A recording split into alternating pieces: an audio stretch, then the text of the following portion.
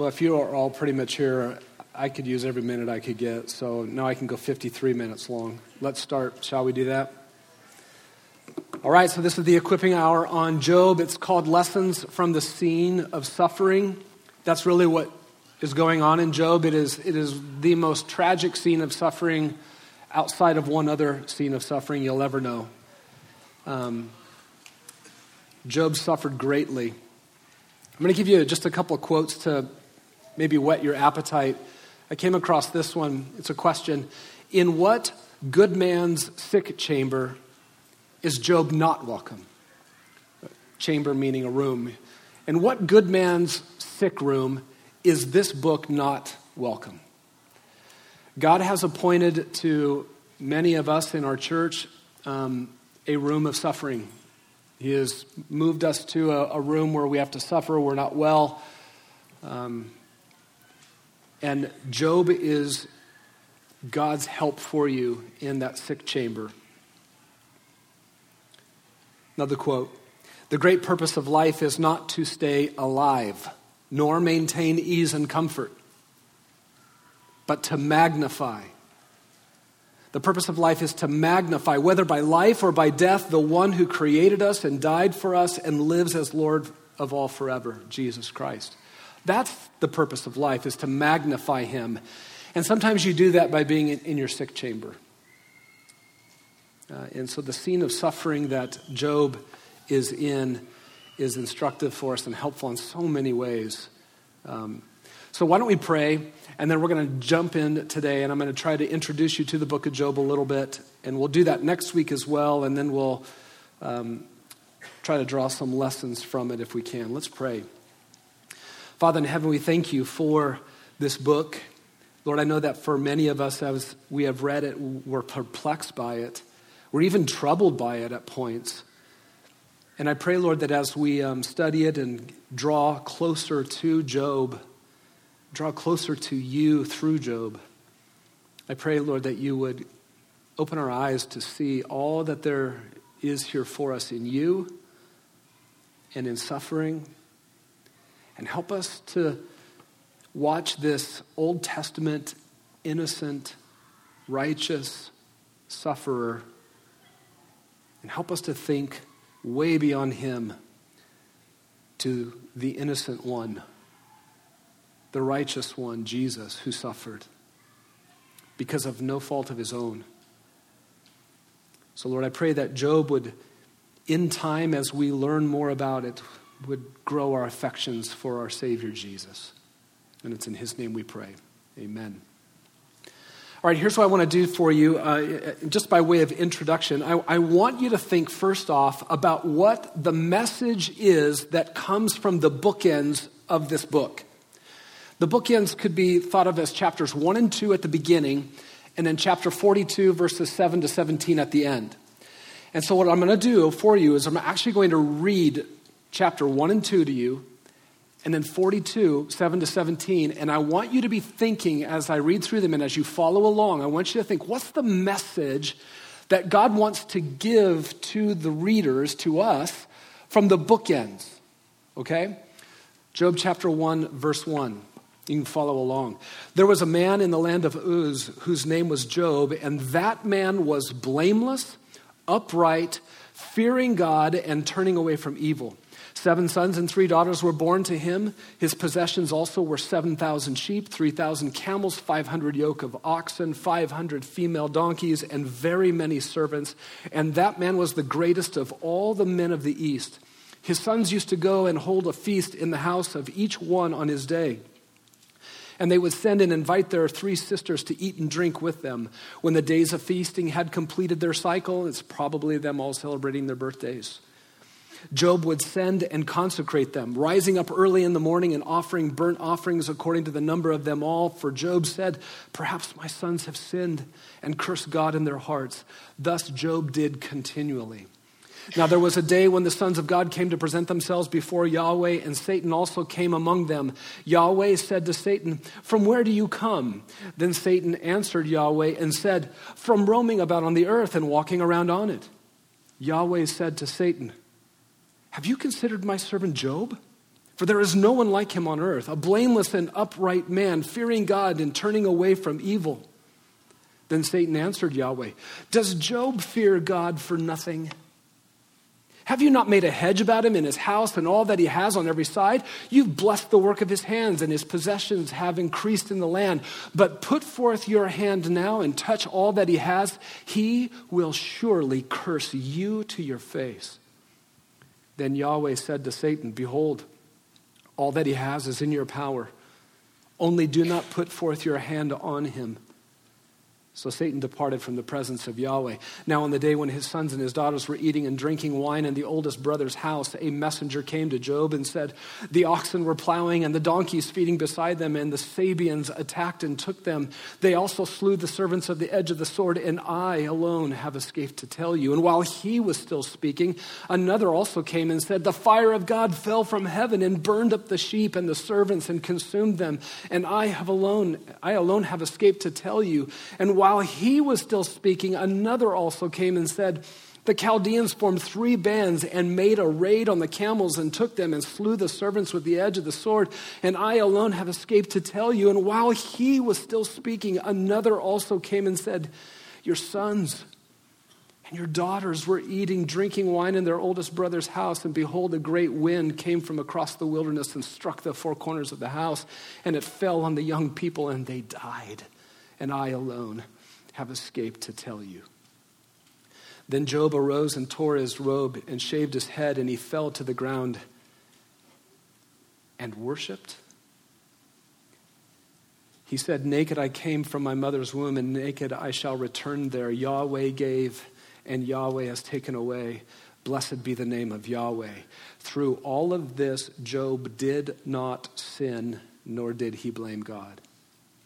Again, there was a day when the sons of God came to present themselves before Yahweh, and Satan also came among them to present himself before Yahweh. Yahweh said to Satan, where have you come from? Then Satan answered Yahweh and said, from roaming about on earth and walking around on it. Yahweh said to Satan, have you considered my servant Job? For there is no one like him on earth, a blameless and upright man, fearing God and turning away from evil, and he still holds fast his integrity, although you incited me against him to ruin him without a cause. Satan answered Yahweh and said, skin for skin. Yes, all that a man has, he'll give for his life. However, put forth your hand now, touch his bone and his flesh. He will curse you to your face. So Yahweh said to Satan, behold, he is in your power. Only spare his life. Then Satan went out from the presence of Yahweh and smote Job with sore boils from the sole of his foot to the crown of his head. And he took a potsherd to scrape himself while he was sitting among the ashes. Then his wife said to him, do you still hold fast your integrity? Curse God and die. But he said to her, you speak as one of the foolish women speaks. Shall we indeed accept good from God and not accept adversity? In all this, Job did not sin with his lips. Now, when Job's 3 friends heard of all this adversity that had come upon him, they came each one from his own place, Eliphaz the Temanite, Bildad the Shuhite, and Zophar the Naamathite. And they made an appointment together to come to sympathize with him and comfort him. And when they lifted up their eyes at a distance and did not recognize him, they raised their voices and wept. And each of them tore his robe, and they threw dust over their heads toward the sky. Then they sat down on the ground with him for 7 days and 7 nights, with no one speaking a word to him, for they saw that his pain was very great. Turn over to Job chapter 42. Once all of the speeches are done, and that's what happens from chapter 3 really to 42 verse 6, is it's one speech after another speech after another speech. Job will speak, and then and he'll offer his lament in chapter 3, and then Bildad speaks, or Eliphaz speaks, and then Bildad speaks, Zophar speaks, Job speaks in between them. It happens over and over, and then another friend comes, Elihu, and he has several speeches to give, and then finally God speaks. Verse 7 of chapter 42. It came about after Yahweh had spoken these words to Job that Yahweh said to Eliphaz the Temanite, it's one of the 3 friends, my wrath is kindled against you, and against your 2 friends, because you have not spoken of me what is right, as my servant Job has. Now therefore take for yourselves 7 bulls and 7 rams, and go to my servant Job, and offer up a burnt offering for yourselves, and my servant Job will pray for you. For I will accept him, so that I may not do with you according to your folly. I will accept him, so that I may not treat you according to your folly. Have you ever seen that before? And my servant Job will pray for you. For I will accept him, so that I may not do with you according to your folly, because you have not spoken of me what is right, as my servant Job has. So Eliphaz the Temanite and Bildad the Shuhite and Zophar the Naamathite went and did as Yahweh told them, and Yahweh accepted Job.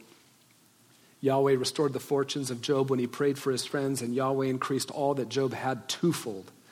Then all his brothers and all his sisters and all who had known him before came to him, and they ate bread with him in his house, and they consoled him and comforted him for all of the adversities that Yahweh had brought on him. And each one gave him 1 piece of money, and each a ring of gold. Yahweh blessed the latter days of Job more than his beginning, and he had 14,000 sheep and 6,000 camels and 1,000 yoke of oxen and 1,000 female donkeys. He had 7 sons and 3 daughters. He named the first Jemimah, the second Keziah, the third Karen Hapuk. In all the land, no women were found so fair as Job's daughters, and their father gave them inheritance among their brothers. After this, after all of the suffering, Job lived 140 years more and saw his sons and his grandsons 4 generations. And Job died an old man full of days. What is the message from the bookend chapters of this book? It is, I'm sure, several things, but at a minimum, it is that Job is righteous. He's innocent in his suffering. Prior to his suffering coming, he is innocent. God's testimony twice, in chapter 1 and in chapter 2, is that he says there is no one on earth like him. That's the testimony from Yahweh. Certainly, what chapter 42 tells us is that throughout all of that, and even at the end of it, God's favor was on Job. So Job was an innocent man. He was a righteous man above all others in his practice and the way that he lived his life, and he had God's favor on him. The 3 friends needed restoration through sacrifice and prayer, but not Job. Let me ask this question for you. So hold on to that. We'll come back to that. When did Job live, and where did Job live? Well, chapter 1, verse 1, we find out that he is a man who lived in the land of Uz. We know that that was outside of Canaan. It was outside of the promised land, the land of promise that had been given to Abraham, or promised to Abraham and his descendants. And it was to the east. The rest of the Old Testament understands the land of Uz to be Edom. Now, if you were to look on a map and find the Dead Sea, you would move just in your mind to the right and to the south of the Dead Sea. So it's not way far away from the land of Canaan, but it is to the east and to the south of the Dead Sea. That tells you where Job lived. When did Job live? Well, let's consider first what is said and then what is not said, and see if that helps us out here. First off, what is said in chapter 1 and in chapter 42 is that Job's wealth is primarily measured by livestock, not by gold coins. Abraham's wealth was measured by livestock. The patriarchs like Jacob and Isaac, their wealth was measured by livestock. Solomon's wealth was measured by gold and silver and other types of precious metals. So that says something about when he lived. In Job 42, verse 17, it says after his suffering that Job lived another 140 years. So that probably puts Job's lifespan close to 200. Let me give you some comparisons. Abraham lived 175 years.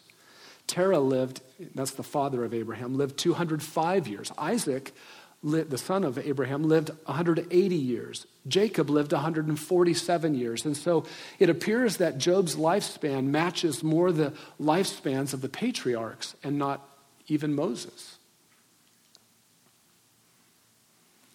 In Job chapter 1, it says that the Sabeans came and the Chaldeans raided.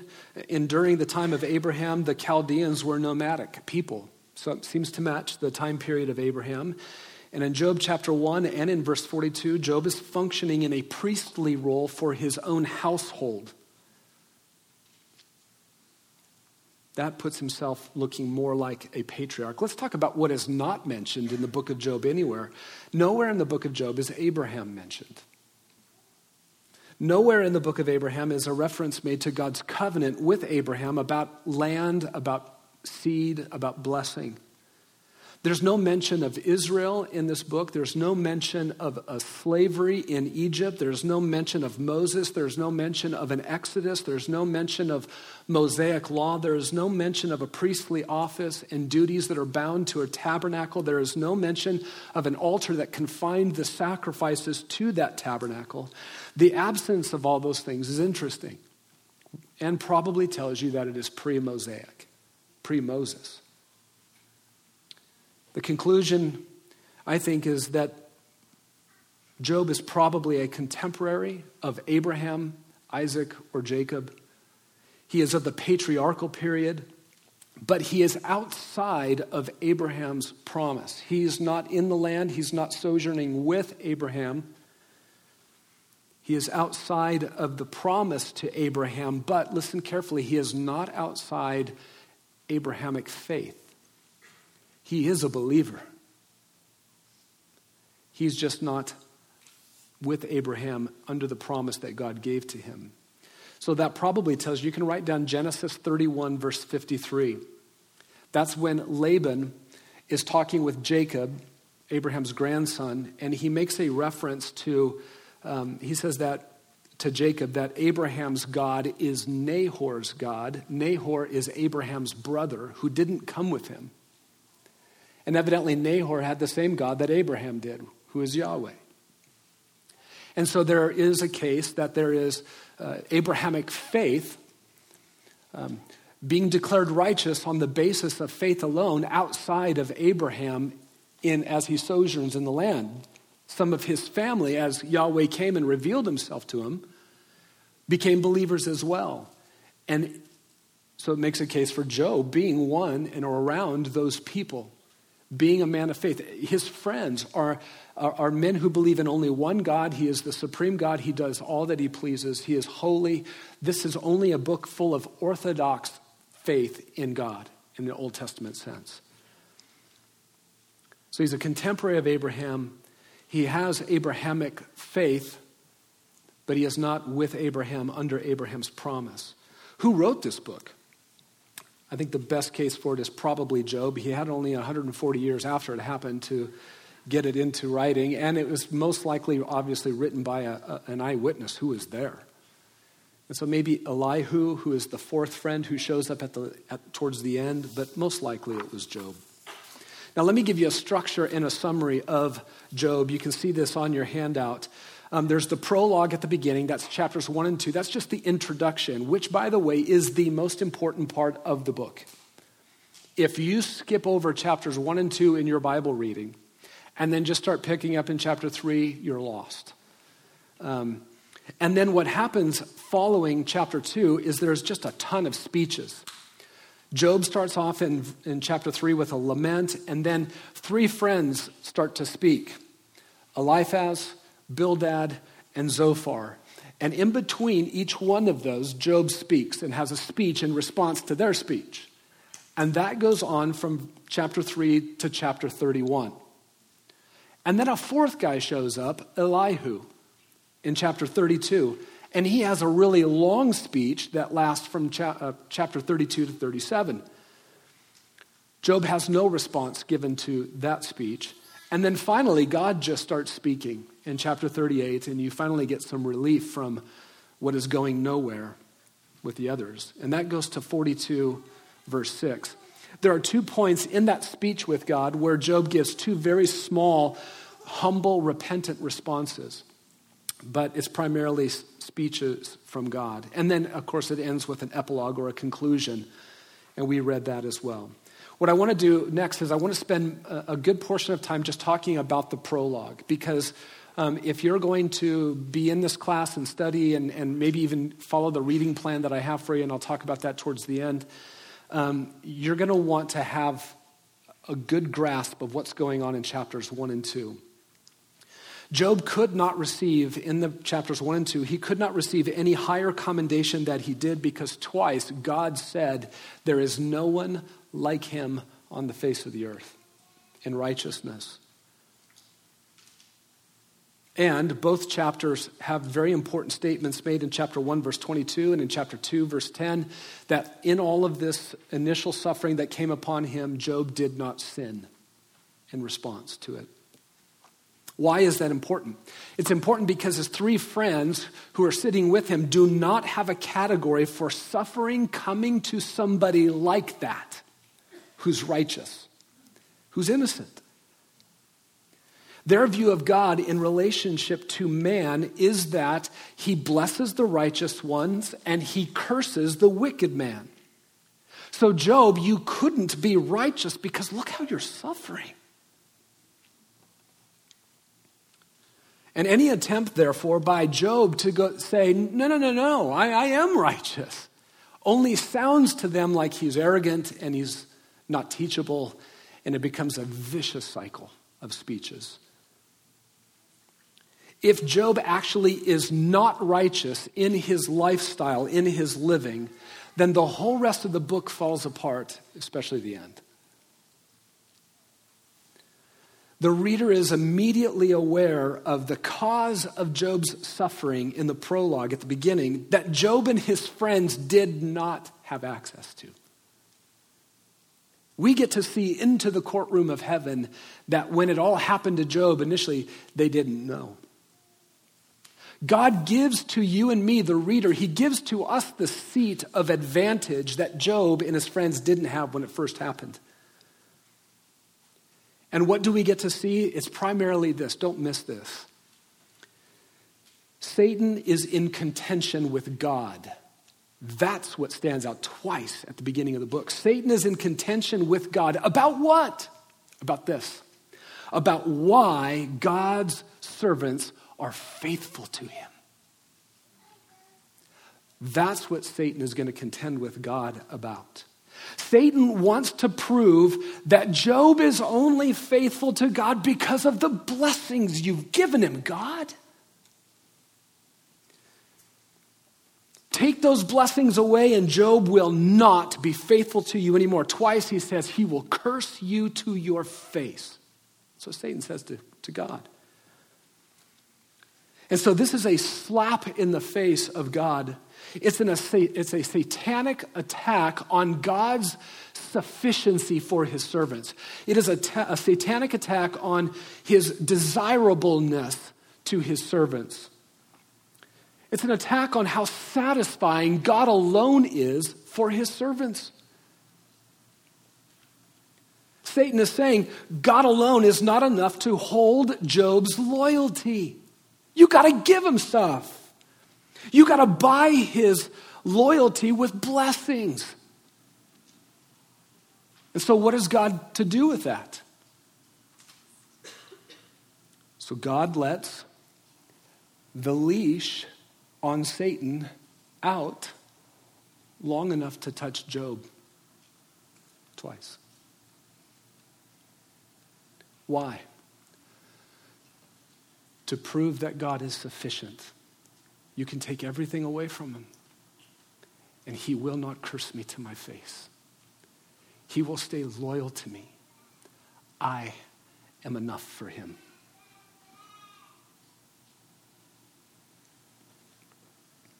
Why is that important to get at the beginning? Because Job doesn't know it. And he will speak so many words from what he doesn't know. And his friends don't know it. And they will speak so many words from what they don't know. And it's really sad what happens. Job and his friends can't see the position that God is in. They can't see what he wants to prove through Job. They can't see the role that Satan plays. Job at times is going to actually, in his speeches, attribute to God what Satan was responsible for. His friends can only think that God is enacting retributive justice against Job. Job, you're getting this because you deserved it. When actually just the opposite is happening, God's favor is on him. God favors Job, and he holds on to him through this intense suffering to demonstrate Job's not going to leave me. To prove that Job doesn't need God's blessings to be faithful to God. Here's the precious truth of Job. God holds on securely, but silently to Job while Satan thrashes him. He holds on to him securely, but silently while Satan thrashes him. God will allow this to happen and show Job will hold fast to him under God's mercy and compassion in the suffering. Job will endure. He will hold fast his integrity. What that means is he'll hold fast his integrity with me and my relationship with him, God could say. And the silence from God is disturbing to Job. It's disturbing to you and me when we read it. And Job can't see God's silent mercy and compassion upholding him, so that he will not curse God, but instead remain faithful to God. He can't see that. And this is why Job is suffering. Not because he has sinned and he has merited the suffering, but because Satan wants to see Job curse God when he strips everything away. Satan wants to show that Job doesn't truly love God for God alone. Take away the blessings, and Satan will prove God is not satisfying enough without the blessings. He is not desirable enough to Job. So God, swallow this, God allows the suffering to prove his servant is faithful, not due to the blessings that God has given to him. He will indeed endure in faithfulness, even without the blessings. He will indeed endure in faithfulness, even though severe testing and severe loss comes to him. And this is the seat of advantage that we as the readers get right away, but that Job and his friends didn't have. Now, if that's what's going on, you think this: what kind of friends and comforters does Job need?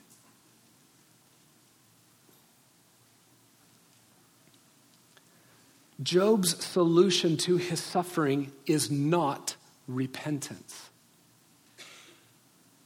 But that's all they want to talk to him about. If this is not solvable through repentance, then what does he need? He needs perseverance, not repentance. He needs to maintain his love for God. He needs to grow in his desire for God. He needs to explore new ways in thinking of how God is sufficient for me. I can have everything else taken away, but God is enough. That's what he needs help with. He needs help to pursue God still and to cling to him. He needs to be comforted. He needs compassion. And unfortunately, that does not happen. Now let's, real quickly, I got to watch my time. Let me just, reference you back to James 5. We don't need to re-preach Josh's message because it was very sufficient. 5:11 is the only New Testament text that references Job. You've heard of him. You've heard of his endurance. And you heard that the Lord is full of mercy and compassion. In what sense was God full of mercy and compassion for Job? God held on to him securely and silently so that he would not become unfaithful to him. Job is really about the fullness of God's compassion and his mercy for those who will suffer. And James knows that this is the message of Job, and he says, be patient. Everything Josh said earlier, just remember that. Everything he said earlier, he understands, James does, the book of Job. All right, so you get that in the epilogue. That's the beginning, or the prologue, that's the beginning. Let's talk about the speeches that come next. The speeches from Job, Eliphaz, Bildad, and Zophar. These three friends, they knew Job, they came to visit him, and they were not persuaded by what they remembered and knew about their friend, about his character. They knew he was a righteous man. They have a wisdom, they have a theology that is not wrong, it's just narrow. It's divinely designed to be narrow. God has a wisdom and God has a theology, you're going to see here, that is designed by him to spread so far and no more. And they have that. And that small, narrow wisdom and theology they have ends up trumping what they knew about Job, their friend, who was only righteous. Their theology, their narrow theology said, he must be wicked, I guess.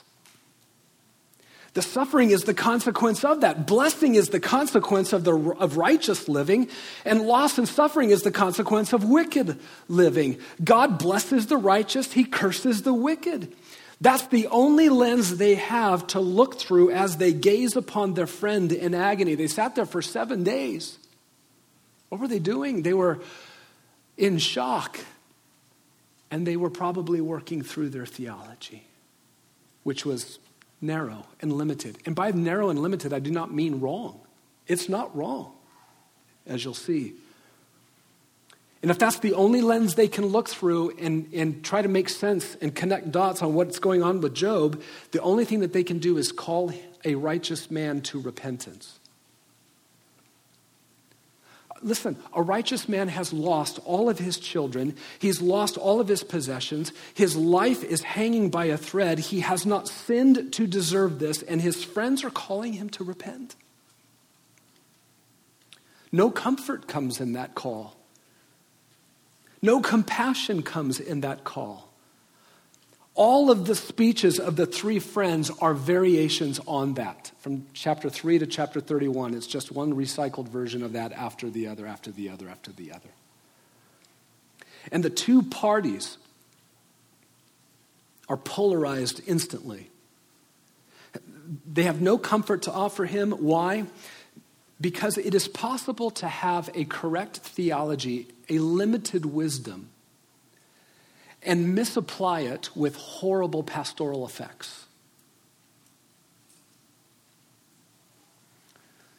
They're polarized immediately.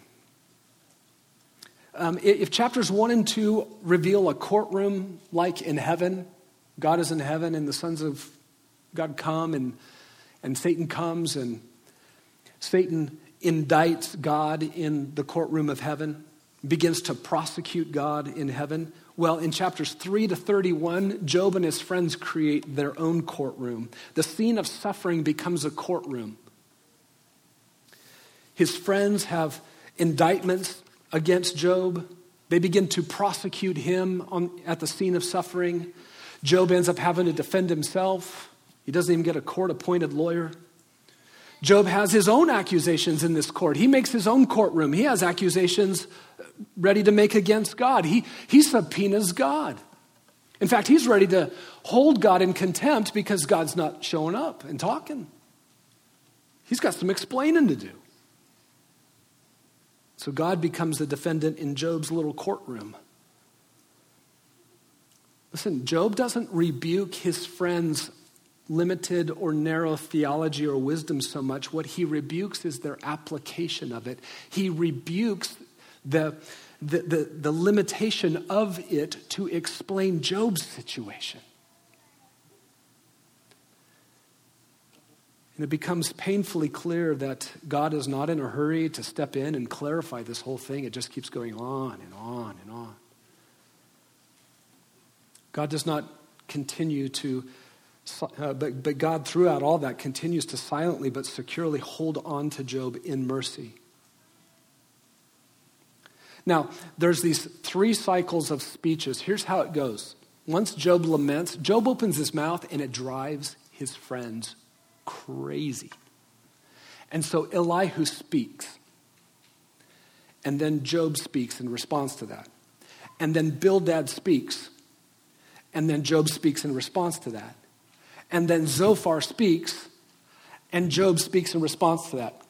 Ding! You go back and you'd think that was a mess.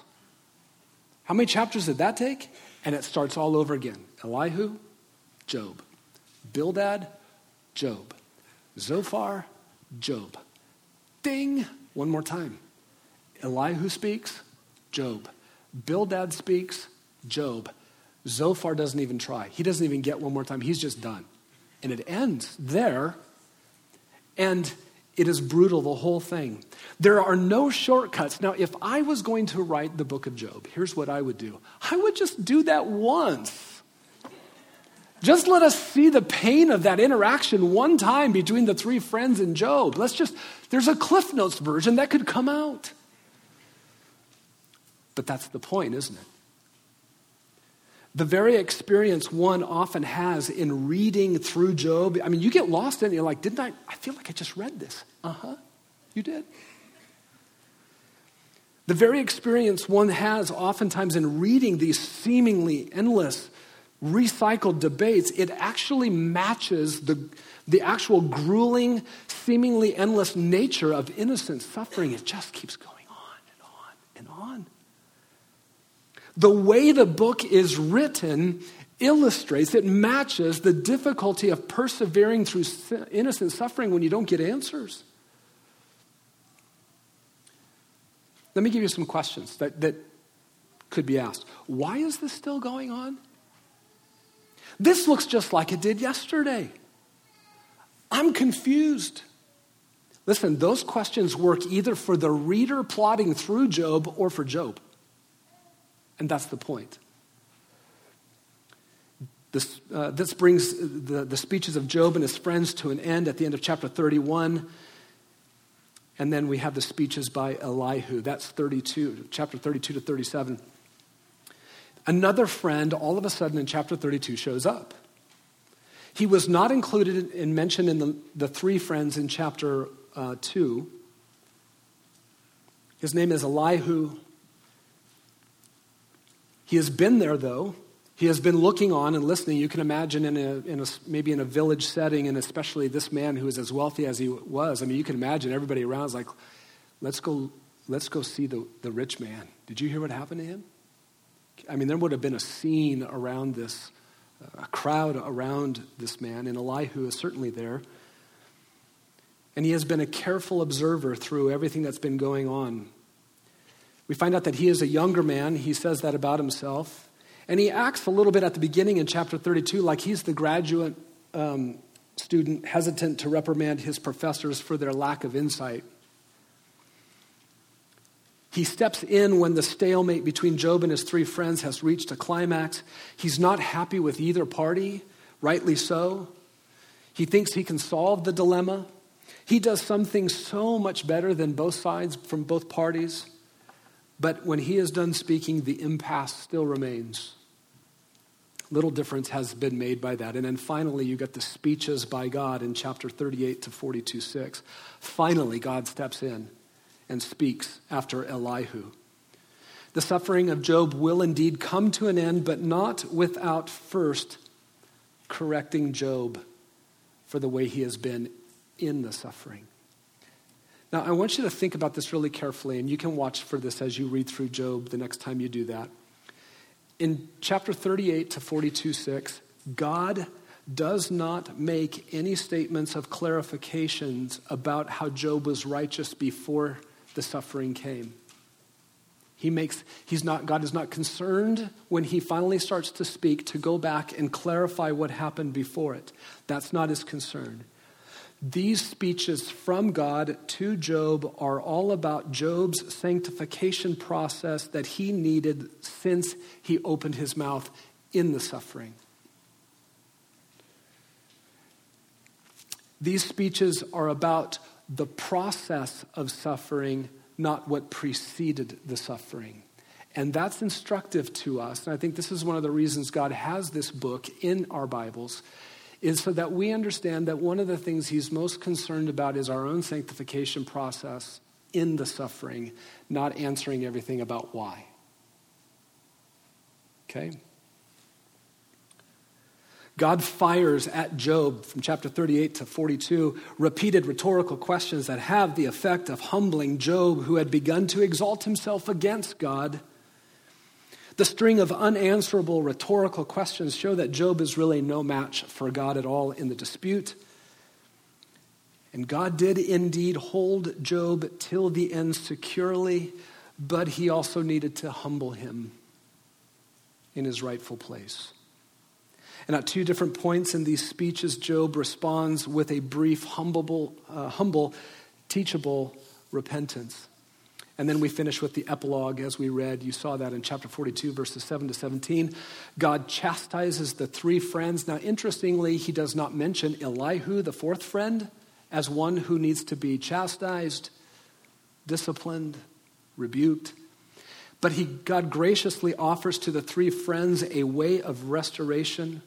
And interestingly, it will come through, their way of restoration comes through the innocent sufferer mediating for them. Does that sound familiar?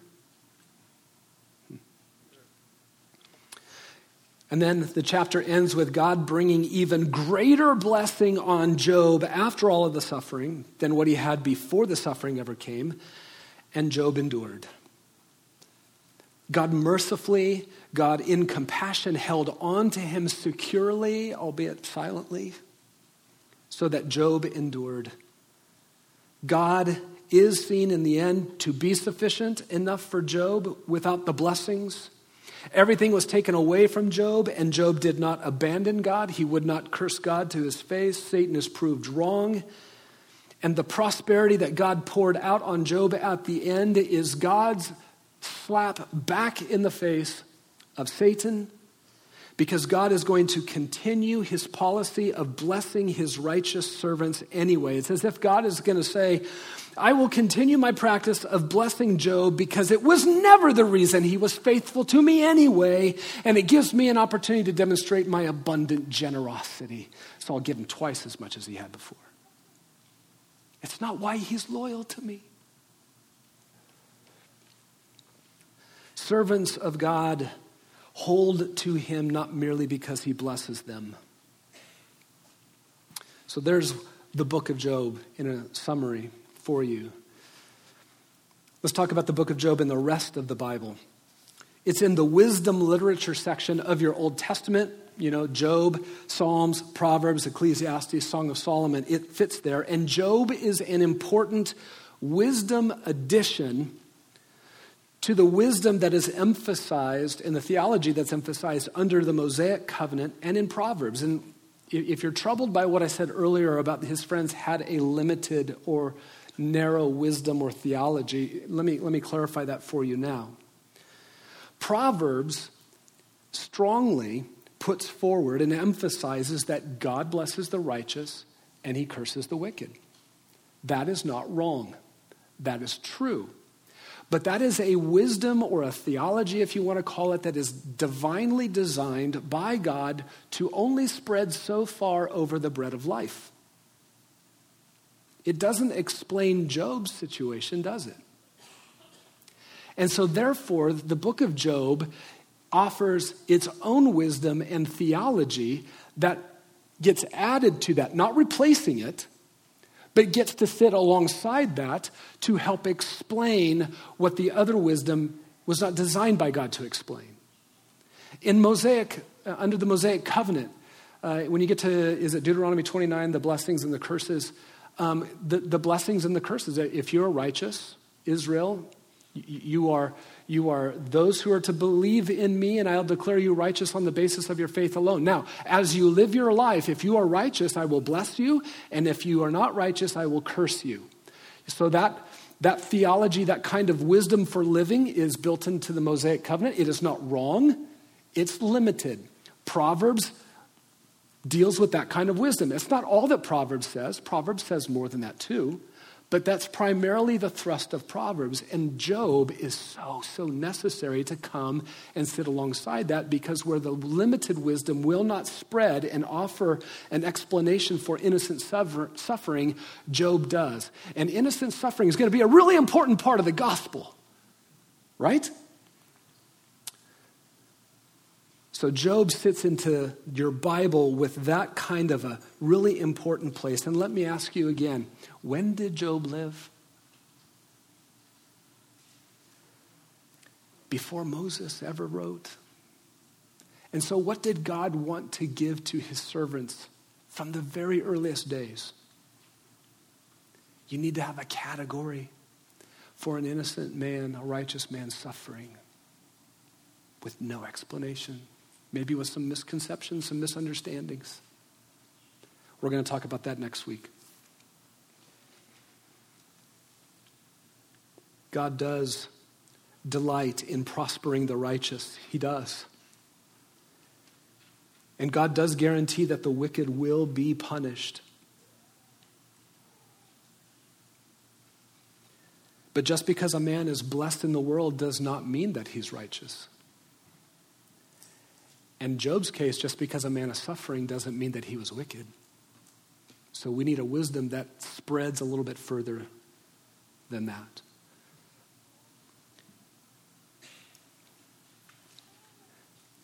Job used that same limited wisdom. You know what he did with it? He used it to make God have to explain himself. You're right. God, I believe this, God. You bless the righteous. I've only ever been righteous, so you better explain what you're doing. You can't even use that limited wisdom to call God into your courtroom and explain to you what he's doing.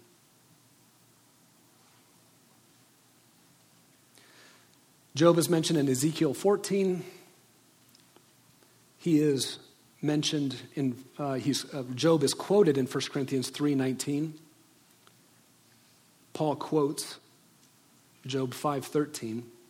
And of course, he is mentioned in James 5:11. Let me tell you about the reading plan I have for you, and we'll wrap things up here in the next 5 minutes or so. There's not one printed out for you. It's 19 pages long. It is on the Equipping Hour page, and you can get to the link. I came up with a 35-day reading plan for you through Job. If you go home today and do day 1, day 35 will be the Saturday before class 6. And so you will show up here having read all of Job, and in it are a lot of questions that are meant to help you think prayerfully and worshipfully through what you're reading. It is not primarily observation questions that are going to help you understand every clause and prepositional phrase and things like that. It's primarily a worshipful, devotional type of thing that's going to help you think of what's going on here and what does this mean for me as I consider this. And so the questions, you shouldn't view them as exhaustive. That these are all of the questions that could ever be thought of to help you think about this passage. Rather, you should let them be springboard questions that make you start thinking of a whole lot more questions you want to ask God in a prayerful, worshipful way. So you can print that off and kill your own forest, knock it down as you print out 19 pages, or just look at it and use that. I hope it's a blessing to you. Let me tell you where we're going to be going in the next, this is at the end of that handout I gave you. Next week, class number 2. You will have read the first 10 chapters of Job. I was anticipating doing, when I first started thinking about all this and planning for it, I was anticipating this being in a classroom. I was thinking like build size. I was thinking like wellspring size. I was thinking of like interaction. Probably, I don't know what that's going to be like. That's going to be a little scary. It's kind of like Easter and Christmas with all the little kids up here. But we'll maybe try and see if there's a few moments where you have some questions or some observations you want to share. And we'll make sure we have a heresy alert button somewhere that we can push and for us all. And then we're going to talk about the unique, next week's really important because we're going to talk about the uniqueness of the book of Job and how it is provided by God at this early patriarchal period, maybe not in writing, but the story would have been known, to provide categories for such important gospel kinds of things. And so we're going to look at that next week. On July 7, that class number 3, we'll do some more sharing and questions that you might have from Job 11 to 20. And by the way, I am not prepared to answer every question in Job. You're going to ask me a question, and I can almost tell you 9 out of my 10 answers are going to be, I don't know, I've thought about that too, and I have no idea. Okay? And then we will start to talk about goals that we can strive for in suffering, some lessons from the scene of suffering. What kinds of things should we put our focus on? Like, for instance, do not make the emphasis, I need to know why this is happening. Don't focus on what you don't know about God in this. Focus on what you do know about God in this. Things like that would be good goals for us to remember in our suffering. On July 14th, we'll have read through Job 28 by that point. And then the 14th and the 21st, we'll probably just talk about realities to face in the scene of suffering. There are just tons of things that happen in this interaction between Job and his friends that are just realities that happen when sinners suffer, when believers suffer, and things to just, if you accept that that's a reality that takes place in suffering, you won't be shocked by it when you see it happen in your own family or in your own church. And then the last class, Lord willing, July 28th, you will have been done with all of your reading, and we'll probably do some kind of an overview of God's speeches to Job, or at least maybe we'll do an exposition of 42, 7 to 17, and finish up with that. So that is class 1 down, Lord willing, 5 more to go. Make sure you get on the web and you can print out. And every Sunday before you come, you can print out a handout if you want to take notes on it, okay? Why don't we pray and then we'll be dismissed. Father, thank you for this precious book from you. Thank you for, I love what it says about your heart for your servants, that you would provide it so early.